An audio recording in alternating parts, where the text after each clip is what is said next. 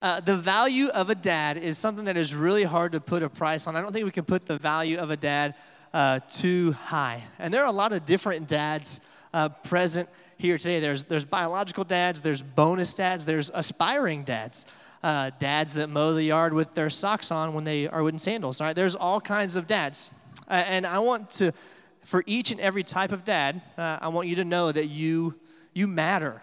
You matter to your kids. Some of you senior saints, some of you with the little gray, you matter to your grandkids. They look up to you, and that can be a hard job to fill, a hard role to take, but I want to just encourage you that in Christ, you have everything you need to do that job well. So today, I want you to drink your cold dad's drink and just relax in Jesus. With him, you've got this. All right, I'm going to pray, and then we'll dive into our passage today. God, today, would you fill up the sails of all the dads that walked in here feeling a little tired, a little deflated? Would you give them a fresh zeal and energy to follow you and to love their family well, and by leading them to do the same, to follow you? Grow our capacity to just dwell in you. Help us to be found faithful with the task that you've given to us. And we pray all this in Jesus' name. Amen. Hey, the first passage we're going to run through is Proverbs 4. There's a lot of verses there, so I'm just going to cherry pick a few just for our time today, for the sake of time. And the title of Proverbs chapter 4 has the title there. It says, A Father's Wise Advice. A Father's Wise Advice. Almost all fathers have sayings that just tend to stick with you. Anybody have a saying that their dad had just said that it stuck with them? It just seems to happen. Just two, and I was thinking about some that my dad have said that I can say on stage. So, hey, definitely heard some in the teenage years. That was a joke. I'm just kidding. But, hey, there's two that just stuck with me when I was thinking about this. I definitely heard this one a lot in the teenage years. Just kind of the lighthearted, like, get a life. Like, what are you doing? Like, that was a terrible idea. Get a life.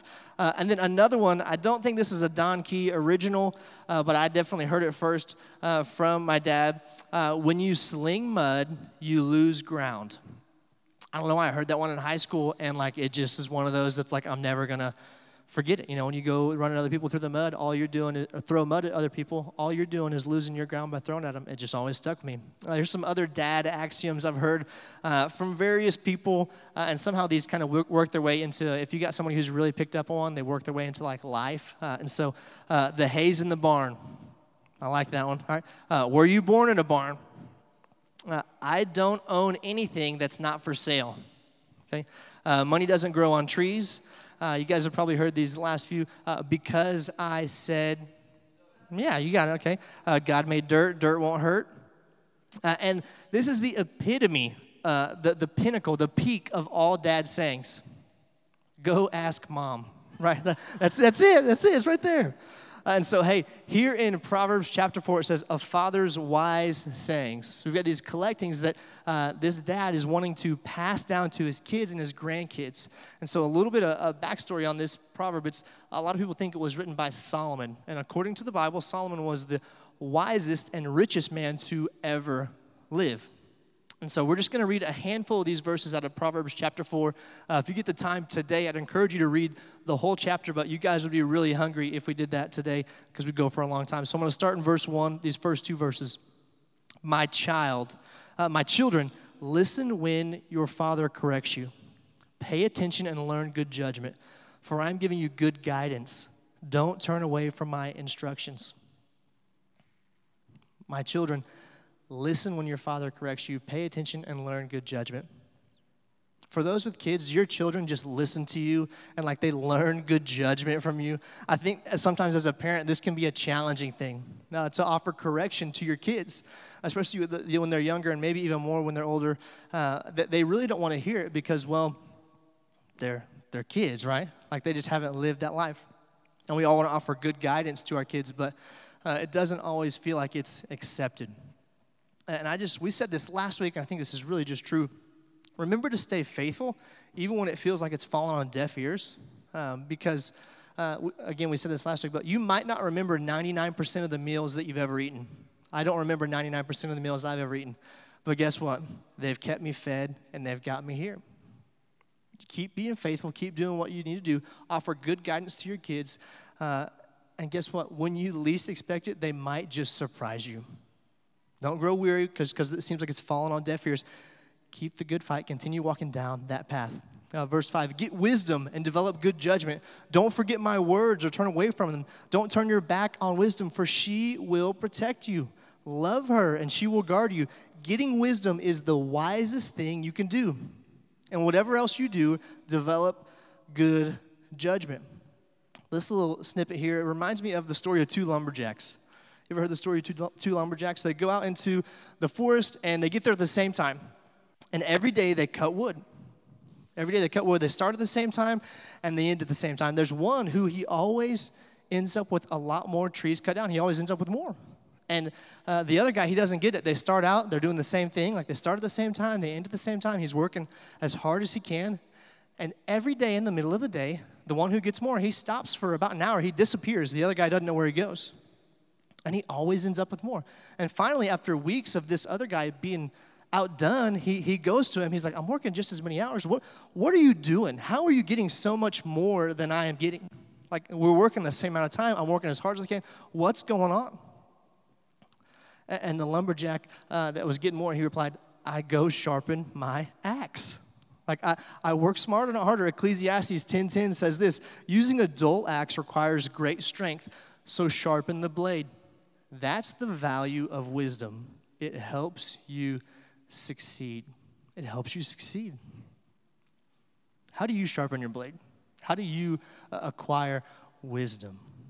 Think about that. Let's keep going. Proverbs 4:18-22 says this, the way of the righteous is like the first gleam of dawn, which shines brighter, ever brighter until the full light of day. So righteousness, it just gets brighter and brighter, but the way of the wicked is like total darkness. They have no idea what they're stumbling over. My child, pay attention to what I say. Listen carefully to my words. Don't lose sight of them. Let them penetrate deep into your heart, for they bring life to those who find them and healing to their whole body. That first verse there, the way of righteousness is like the first gleam of dawn, which shines ever brighter until the full light of day. That's what we want for our kids, right? We want our kids to shine brighter and brighter as they age, to not peak like in middle school or in high school or in elementary school. We want them to continue to grow after that, to develop into a full, whole-rounded, Jesus-loving people, continue to develop.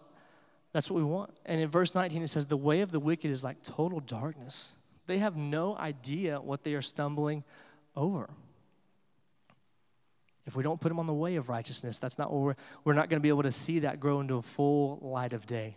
We have to lead them in the way of righteousness. Proverbs 4:23 is probably one of the most well-known verses we're going to read today, and that's what I kind of want to spend a good chunk of our time today. It says this, guard your heart above all else, for it determines the course of your life. Guard your heart, for it determines the course of your life. It's our job as dads, all right, raise up your class, all right, it's our job as dads to guard our kids' athletic abilities and to guard their academic abilities, right? No, what does it say there? I'd be willing to say that we spend much more time, and I'm talking to myself too, I'm stepping on my own toes, but we probably spend more time talking about our kids' grades and how they're doing in extracurricular activities than we do talking to them about our faith, talking to them about pursuing righteousness, to have the same heart as Jesus. And it says, this is a dad giving advice to his kids, it's our job to guard our kids' heart, to guard our own heart first, and then to guard theirs.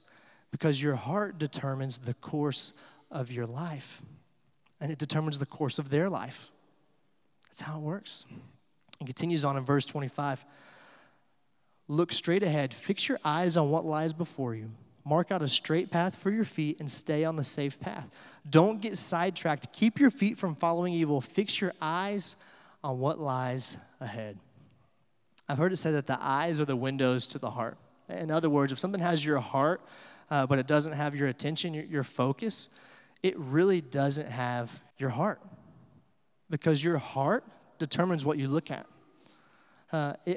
What has your attention and your focus has your heart. And there are times where our heart might be focused on the wrong thing, where we're fixated on things that we really shouldn't be fixated on. And when we do that, we set ourselves up for disappointment and for failure. There's a story that Jesus told where a man's son gets fixated on the wrong thing. He gets fixated on dad's money.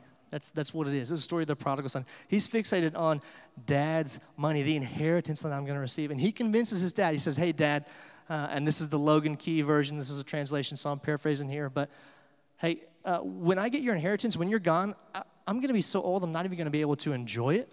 So what if I got that money now? And kind of in a roundabout way, it's almost like saying, hey, I'd be better off if you were dead, so just give me what would happen when you die, and we'll both live and have a good time, right? And so what ends up happening is he gets a share of his dad's money. He gets his share of his dad's money before he died. And so it's like, oh, man. Yeah, how's it going to turn out? So shortly after he got the money from dad, what does he do? It tells us in Luke 15:13, it says, a few days later, this younger son, there's two brothers. This is the younger. I'm the youngest in my family, so I don't like how this is looking for me. But a few days later, this younger son packed all his belongings and moved to a distant land.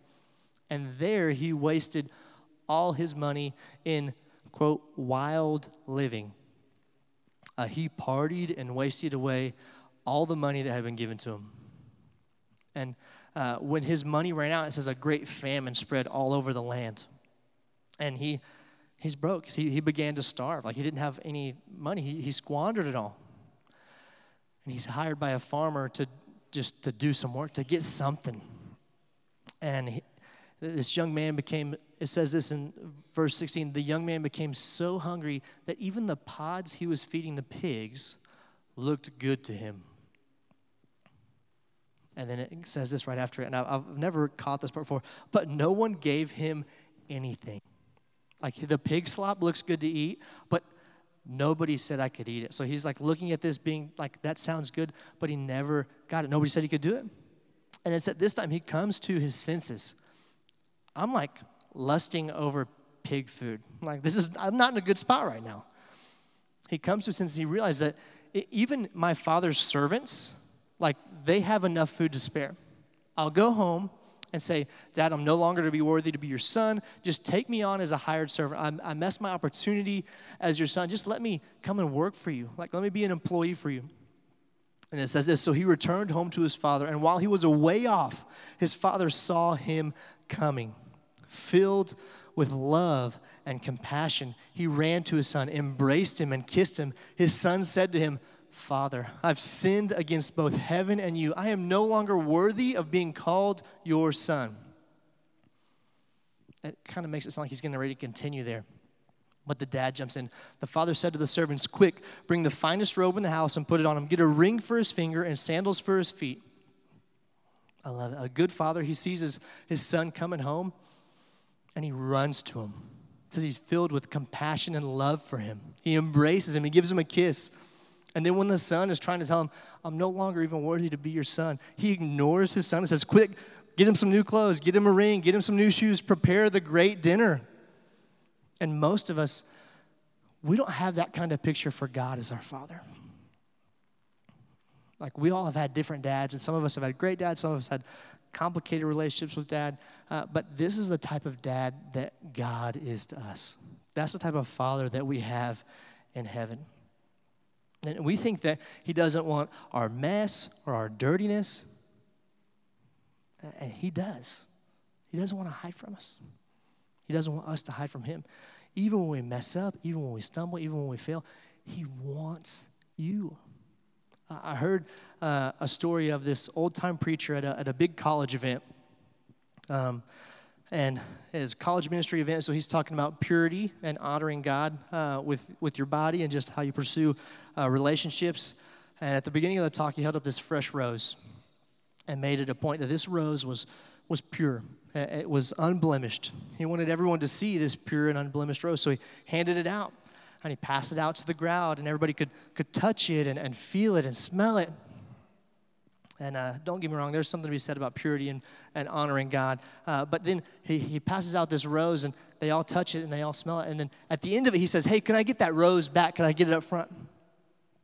And this once beautiful rose, it was pristine. It was fragrant. Now it's tattered. It's worn. It's sad. It's beat up.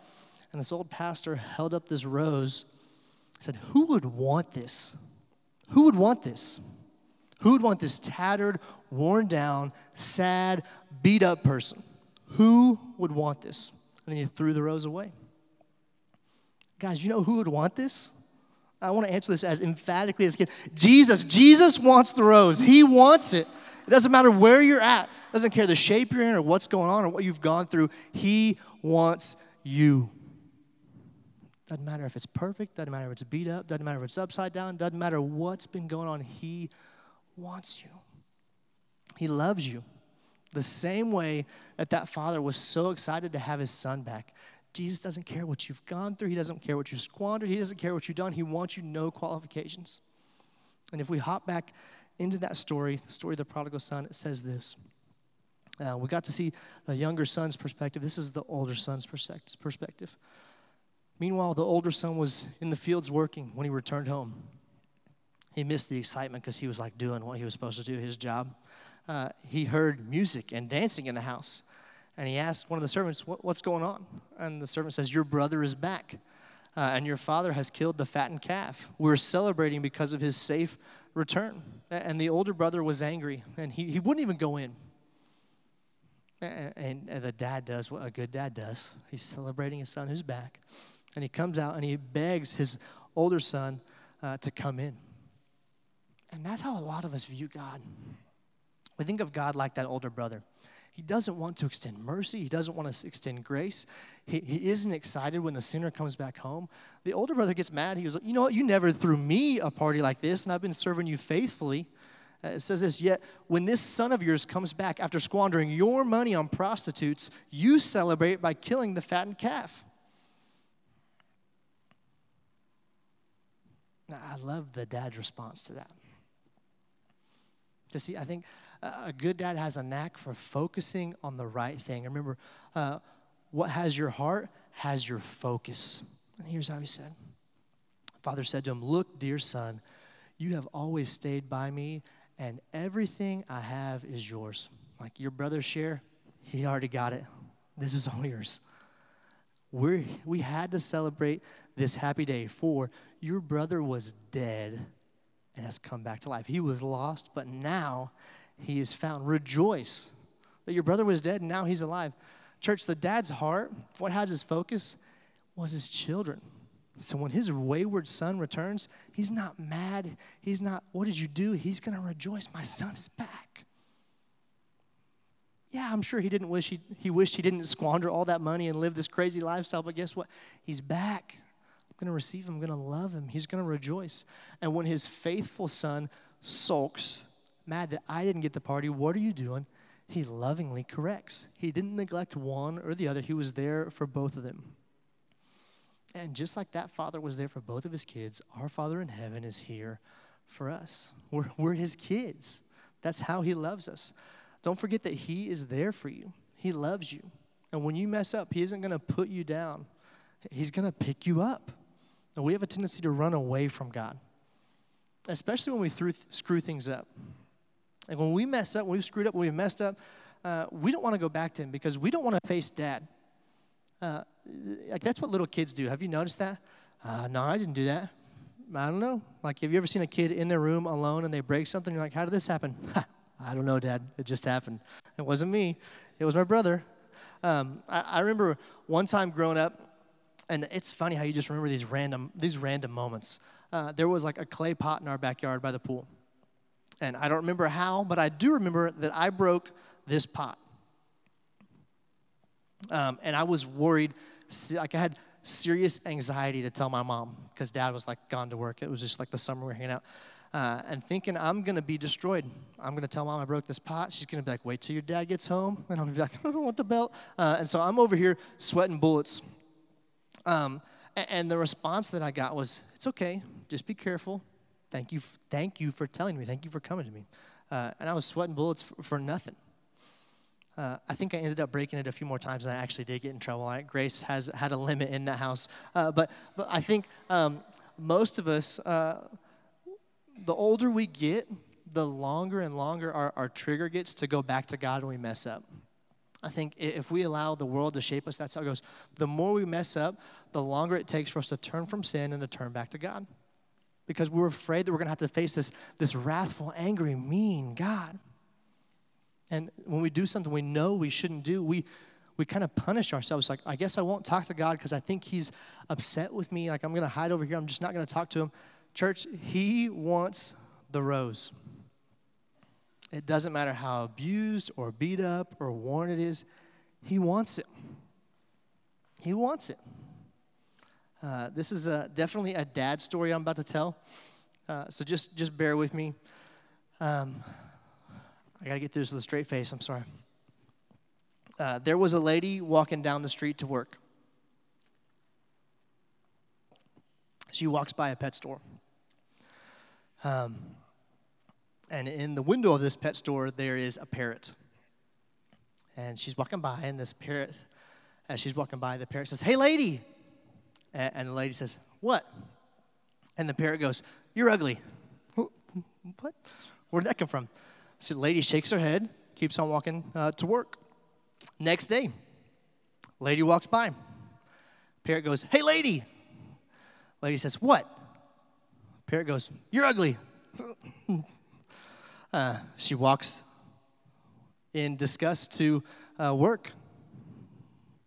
And the third day, she walks by, and it happens again. This time, she goes in and tells the manager, "Hey, what is going on?" And says, "If this bird says this again, I'm going to take it out. Like, I'm going to take this bird out." The next day, she walks by. The parrot says, "Hey, lady." The woman says, "What?" Like, she's ready to go. And the parrot says, "You know."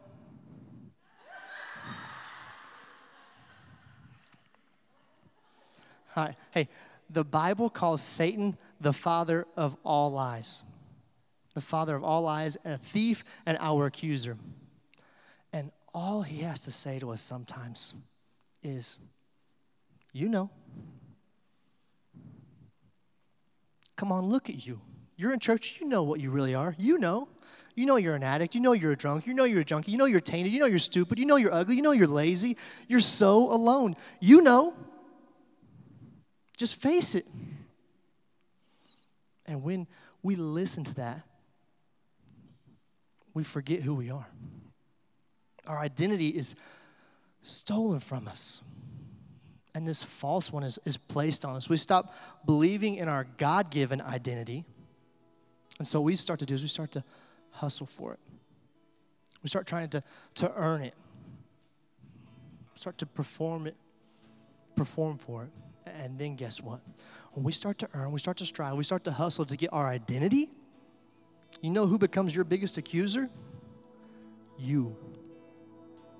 Now it's not just the enemy of God whispering you're stupid. Your self-talk becomes, "I'm so stupid, I'm so unwanted, I'm so alone." You start thinking, "I'll be worthy when I have that job. I'll be worthy when I lose 20 pounds. I'll be worthy when my parents finally approve of me. I'll be worthy when," fill in the blank. And all of that is shame. It's shame. And shame is an extremely dangerous weapon. It can send you into a spiral. But the greatest weapon to shame is grace. And grace personified is Jesus. Shame says the opinion of the crowd is all that matters. Grace says the opinion of God is all that matters. Shame makes us hide. Grace, it makes us free. Shame says you're worthless. Grace says you're priceless. Isaiah 45:23 says this, "I, yes, I alone," this is God speaking, "will blot out your sins for my own sake." I will blot out your sins, in the next part, "and will never think of them again." You know, I want you to know, Jesus wants the rose. You have a Father in heaven who he's not putting up with you. He loves you unconditionally. There is nothing you could do that would make him want to stay away. Nothing. He will blot out your sins and never think of them again. His own words. That's a great love. And if God isn't thinking about those things, if he isn't thinking about those things that you've done, your sins, can I tell you something? If he's not thinking about them, you shouldn't either. Repent, move forward, walk forward in grace, because that's what God wants for you. And the next time you hear, you say, yeah, I know. I know whose I am, and I know he loves me, and I know he's forgiven me, and he's never bringing up my sin again. He's never even going to think of it. Let's pray.